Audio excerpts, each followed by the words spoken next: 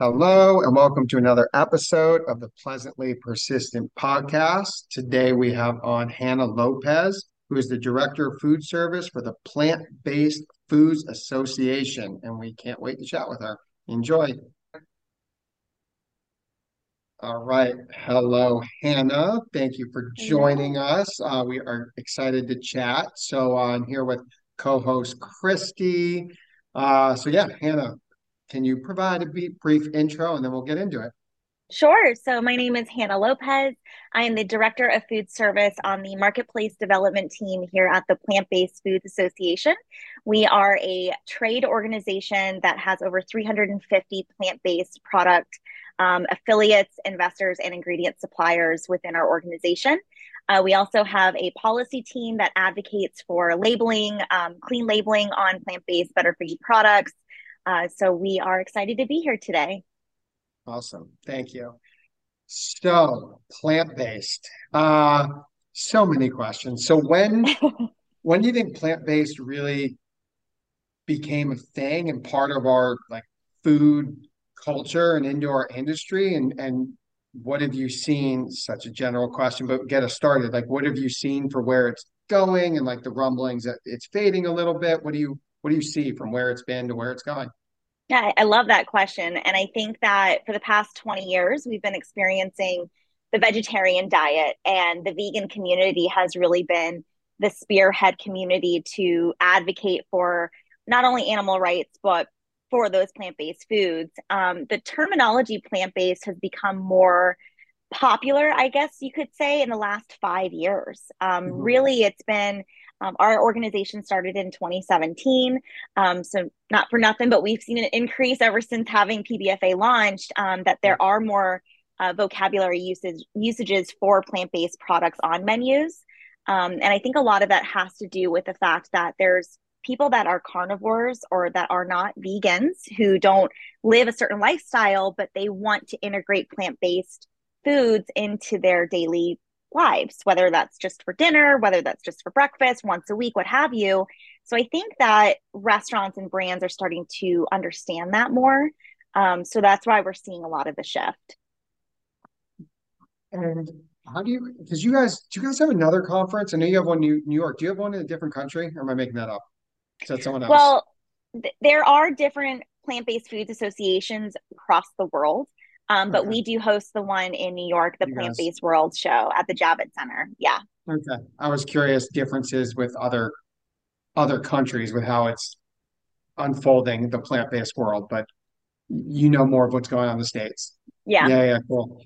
So as some brands are starting to have more challenging times getting funding in the plant-based space, and it feels like momentum, I don't know, I don't want to say, yeah, maybe fading or shifting. Like, what do you see? Do you see like a pivot for like new kind of products or some appetite fading a little bit? We're not, so in the food service world, which is where I kind of spend all of my Yeah, time, yeah, we're actually seeing a really big increase in the nice. terminology of plant-based on menus. So we're about to launch our state of the industry report, but I'll give you some intel. So Please. we're seeing a 20% increase of the terminology alone of plant-based being on Mhm. menus in the world of food service year over year. It's actually leading equally across the country. So it's no longer just popular in the West or in the California coast. It's actually happening across the states. So we're really excited to hear and see those numbers come through. But yeah, I think that, as far as innovation goes and what these plant based products are doing, they're leaning more into whole food ingredients and because the consumer is worried about two things. They're worried about their health and their flavor and the flavor of the food. So I think that the plant-based industry is challenged with those opportunities, but in the best way possible because there's such a wide open landscape of possibility. So you're getting a lot of innovation that's spearing from those consumer demands. Love it. Love it. Are you seeing more things being branded on menus or more operators moving towards wanting to have a plant-based option but not wanting to brand it? Yeah, so there's a little bit of both. So we're seeing a lot of the meat alternative companies out there that are doing a co-marketing relationship and co-branding opportunity. A lot of that is because there's a lot of awareness building at play. So depending on, I guess, the segment as well and the size of the restaurant chain, I'm speaking specifically to restaurants. If you have a standalone brick and mortar restaurant company, they probably have more of the bandwidth and resources and nimbleness to get creative in the kitchen and create their own plant-based offerings. But if you're looking at, QSR, fast casual, mid-scale, they need to automate these things and they need to have it in distribution. It needs to be operationally sound and make sense for scale. So you are getting more of that co-branding relationship because these companies are also helping pitch in for marketing dollars, saying that we understand that we have to build awareness for the consumer market. So we're going to write a check for you to place our name on that menu so that people understand that my product may or may not be the superior choice for that specific consumer. So we're seeing a little bit of both depending on the segment. Yeah.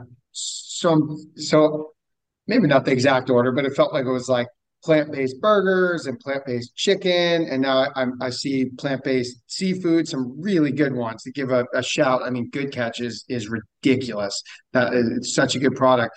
What do Yeah. you think? What's on the cusp of like popping for like new plant-based segments and products? I think seafood, I think you nailed it. I think Yeah. seafood is kind of, no pun intended, but that blue ocean strategy for the marketplace. So, um, the plant based chicken, the plant based beef alternative has been kind of the mainstay, the leaders in this space for the past few years and really gaining that market share. But the seafood, I mean, holy cow, you've got Current Foods as well that's like Yeah. taking off, and a lot of these really great brands that are not only creating alternatives, but they're really conscious on the ingredients that they're choosing when they're putting them in the packages on the shelf. So I do see that also in the dairy alternative space. So our research shows that there was a 400% increase in oat milk across menus over the last 4 years, skyrocketed any other type of milk, soy, almond, like oat is the goat, right? So Yeah. Yeah. That's we're seeing that growth, but also cheeses, like not just your sliced cheeses that you're seeing prepackaged in the CPG space, but artisanal cheeses and getting into a plant-based blue cheese mindset and really Mhm. elevating the charcuterie lifestyle Yeah. that's very trendy right now. So we're seeing a lot of, I say dairy alternative. Yes, we know milk is popping right now, but also the cheese and the cream cheeses and the butters being utilized in kitchens as ingredients, but also as main plates on I think menus. the Yeah. the artisan cheese category is super super fascinating within that. It was probably like 4 or 5 years ago now that I went to like an artisan vegan cheese shop in Portland. And that was my first experience with like all different kinds of it, right? Bricks of it and just like done in a charcuterie format. And to me, there's a lot of space there in food Yeah, service to really hit a lot of notes for people. Because that, I think, especially if you're thinking of like marrying together like flexitarians and vegans and finding something that's not as polarizing, it's probably cheese, right? A lot yeah, of vegans are maybe never going to touch, they don't want to eat a plant-based burger. That just Yes. doesn't really hit the notes for them. They don't want it to taste like meat. Whereas Yes. flexitarians are excited to have it taste like meat. But cheese is an interesting one because I would say most of my vegan friends are all about that. Like get them a charcuterie plate that works for them. We have a wine shop here in town that does vegan charcuterie boards on like once a month. And I was talking to their manager, and he says they cannot sell enough of them. yeah, yeah, Mm, absolutely. yeah. Yeah, and some of the plant-based cheeses, the or spreads, the ingredients are really clean, right? Any plant-based company is going to say they have clean ingredients. Sometimes the case, sometimes not. But some of like Kite Hill, like those ingredients are amazing. It's such a good product. Yeah, I'm a It really fan is. and a consumer. By the way, it just popped into my head. I just saw. Did you guys see Sweet Green? That what they're bringing in as a plant-based protein? There is the miso. I thought I saw Yeah. something. It was like a miso. Someone just actually sent me that article, but yeah, they are, they're the poster child of the fast casual space, right? They went Yes. public and they've raised all this money and they're like the leaders in tech when it comes to restaurants, and they really stay consistent with their marketing of, just fresh food. But the fact that they've got that core demographic of flexitarians, Yeah. vegans, or really across the board, I think that they'll have an interesting case study. I don't know if anyone is actually looking at doing a case study. I would love to with them, Mhm. on how they're converting their diners, and what the migration looks like from maybe their poblano chicken salad over Yeah. to their plant-based Yeah. option. That's going to be Yeah. really interesting to It see. was like a mushroom. It was like the root of a mushroom or something. I like looked into it and I'm like, this is gonna be fascinating. I was like, it's a really, really good product. And I can't. They're a super fascinating chain, I think, from the technology standpoint too. Like when you look at QSR and just like the restaurant space in general, because aren't they poised to be fully automated on their lines? I think within like 3 years. Oh, Pretty wow. crazy. And Yeah, that's wild. they're just launching their first two drive-throughs. I wish we had a Sweetgreen. Yeah. I have a Chipotle drive-through. I don't have any Sweetgreen, so I'm just over here, Yeah. trapped in Yeah. the Midwest. Yeah. Yeah. So what do you see fading? Even if it's not like a specific segment, like is there anything in the plant-based world that you've seen kind of fade away, whether it's certain ingredients or certain kind of products? I think allergens. I think that there's a big call for, not utilizing soy. Gluten is a really big one. So, not to broad stroke the world of veganism, or people that are 100% plant based, but a lot of times it's for their health. And gluten has been the culprit for many of us that have decided to have a more whole food, plant based diet. And I think that, those two, the soys and the wheats, especially if they're not sourcing it, the domestic sourcing issues that we're having with soy, and you're not able to get it organic or pesticide free, is a big friction point as well, for those that are looking at those ingredients. So I think brands are being challenged, with creating like products without those two mainstay allergens. And then with the nut milk category or nut cheese category, creating that creamy texture without the use of nuts, not only for school safety measures, because you can't even go in there with almond butter, let alone peanut butter. But how can we innovate products to not have any of the top 8 allergens, that will be appealing not just for that core demo, but really just for the mass gen pop? Do you feel Yeah. like, see, I feel like the products that can check the most boxes have the most long-term like menu staying power, right? If you can get an item on the menu and it's vegan and it's gluten-free, you've now Mhm. caught two consumers with that. And those are both more narrower segments.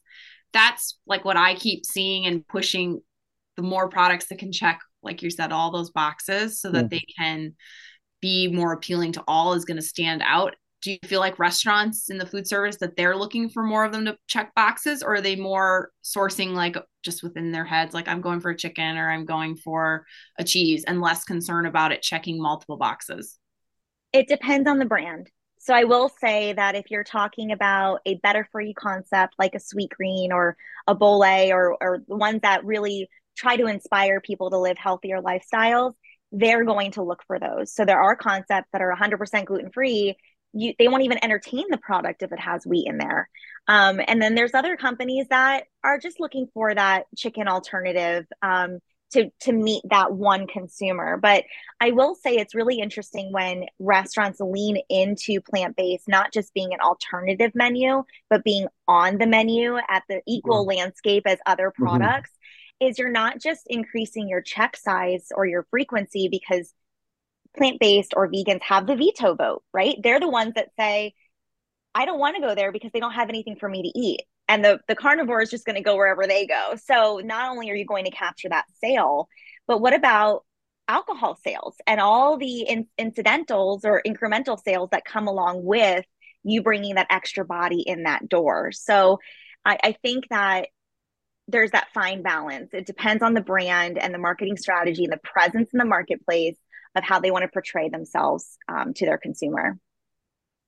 So, so I know you guys just did a bigger study report. Was there any interesting findings that you would like to share? Yeah, so we're actually launching it officially January 19th. So I Mhm. will be sure to share that with you guys. But some of the preliminary findings are really interesting. One of which I shared earlier about the terminology, how vegan, vegetarian is starting to see like this plateau as far as terms used on menus and how to describe this type of cuisine. And plant-based and dairy-free are both kind of on the rise. Plant-based leading the charge, which is really cool. We are seeing again that the fast casual QSR mid scale are the leaders in the space when it comes to plant based options. So using that as a almost creating a baseline for the rest of the industry is really interesting to see how much of their menus do hold these items, and then also noting that it's no longer just the coffee shop offering an oat milk substitute. It's these culinarians leaning into these ingredients as kitchen ingredients. And there's this merge of two worlds happening. So you might have a spaghetti bolognese, but maybe they didn't use butter, like real butter to make it. Maybe it was a plant based butter. And carnivores or flexitarians are okay with that. So I think there's like this mindset of good, better, best that we're seeing in the data where we are seeing positive change in the right direction for where our goals are as a plant-based foods organization. But we are starting to see it trickle into many different segments, even fine dining, leaning into different grains, mushrooms you had mentioned earlier. Like that is untapped potential right there. But you're starting to see these finer establishments lean into those as core ingredients.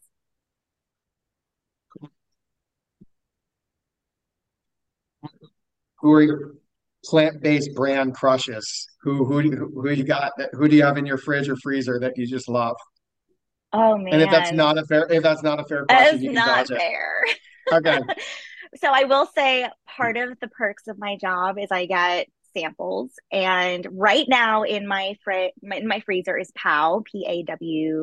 PAOW explanation. And they just launched a whole retail deck, and it's pretty cool because they've got like a masala curry and they've got their teriyaki. So they've kind of flavored it to that, I guess, the mindset of what I'm craving, which I really enjoy. Daring is another one that is Mhm. fabulous. I'm actually able to buy it from my own grocery store here, which is great. Kite Hill, you mentioned that. Yeah. I met them, I want to say 7, 8 years ago at Expo out in Anaheim, and I fell in love. I've been like their number one fan since Yeah. day one. I probably have a video of me freaking out. So those are all really good products. Yeah. Yeah, I agree. Califia is another one that is always in my fridge. I Mhm. have a 2.5 year old, and all she drinks is their oat milk. I use their coffee creamer. I mean, they're the best. Yeah, it's really, really good products. Cool, cool. Well, what would you like to plug as far as the show and how to get in touch with your world and what you guys have going on? Yeah. So my position here at Plant Based Foods is really to advocate for the industry and food service. So that includes restaurants, but also hospital cafeterias and school cafeterias, college campuses, really identifying with distribution companies and food service management companies where their opportunities are and providing that research. So, really, the only plug would be just relationship wise. Like, if there's people listening in that are interested in having a plant-based product or learning more about their segment or a specific niche that they might be leaning into, we can provide those resources and really build out that industry partner community that we're looking at creating. So, Cool. Hannah, thank you very much. We my appreciate it pleasure. and have a good rest of the day. Awesome. Thanks, guys. Talk to you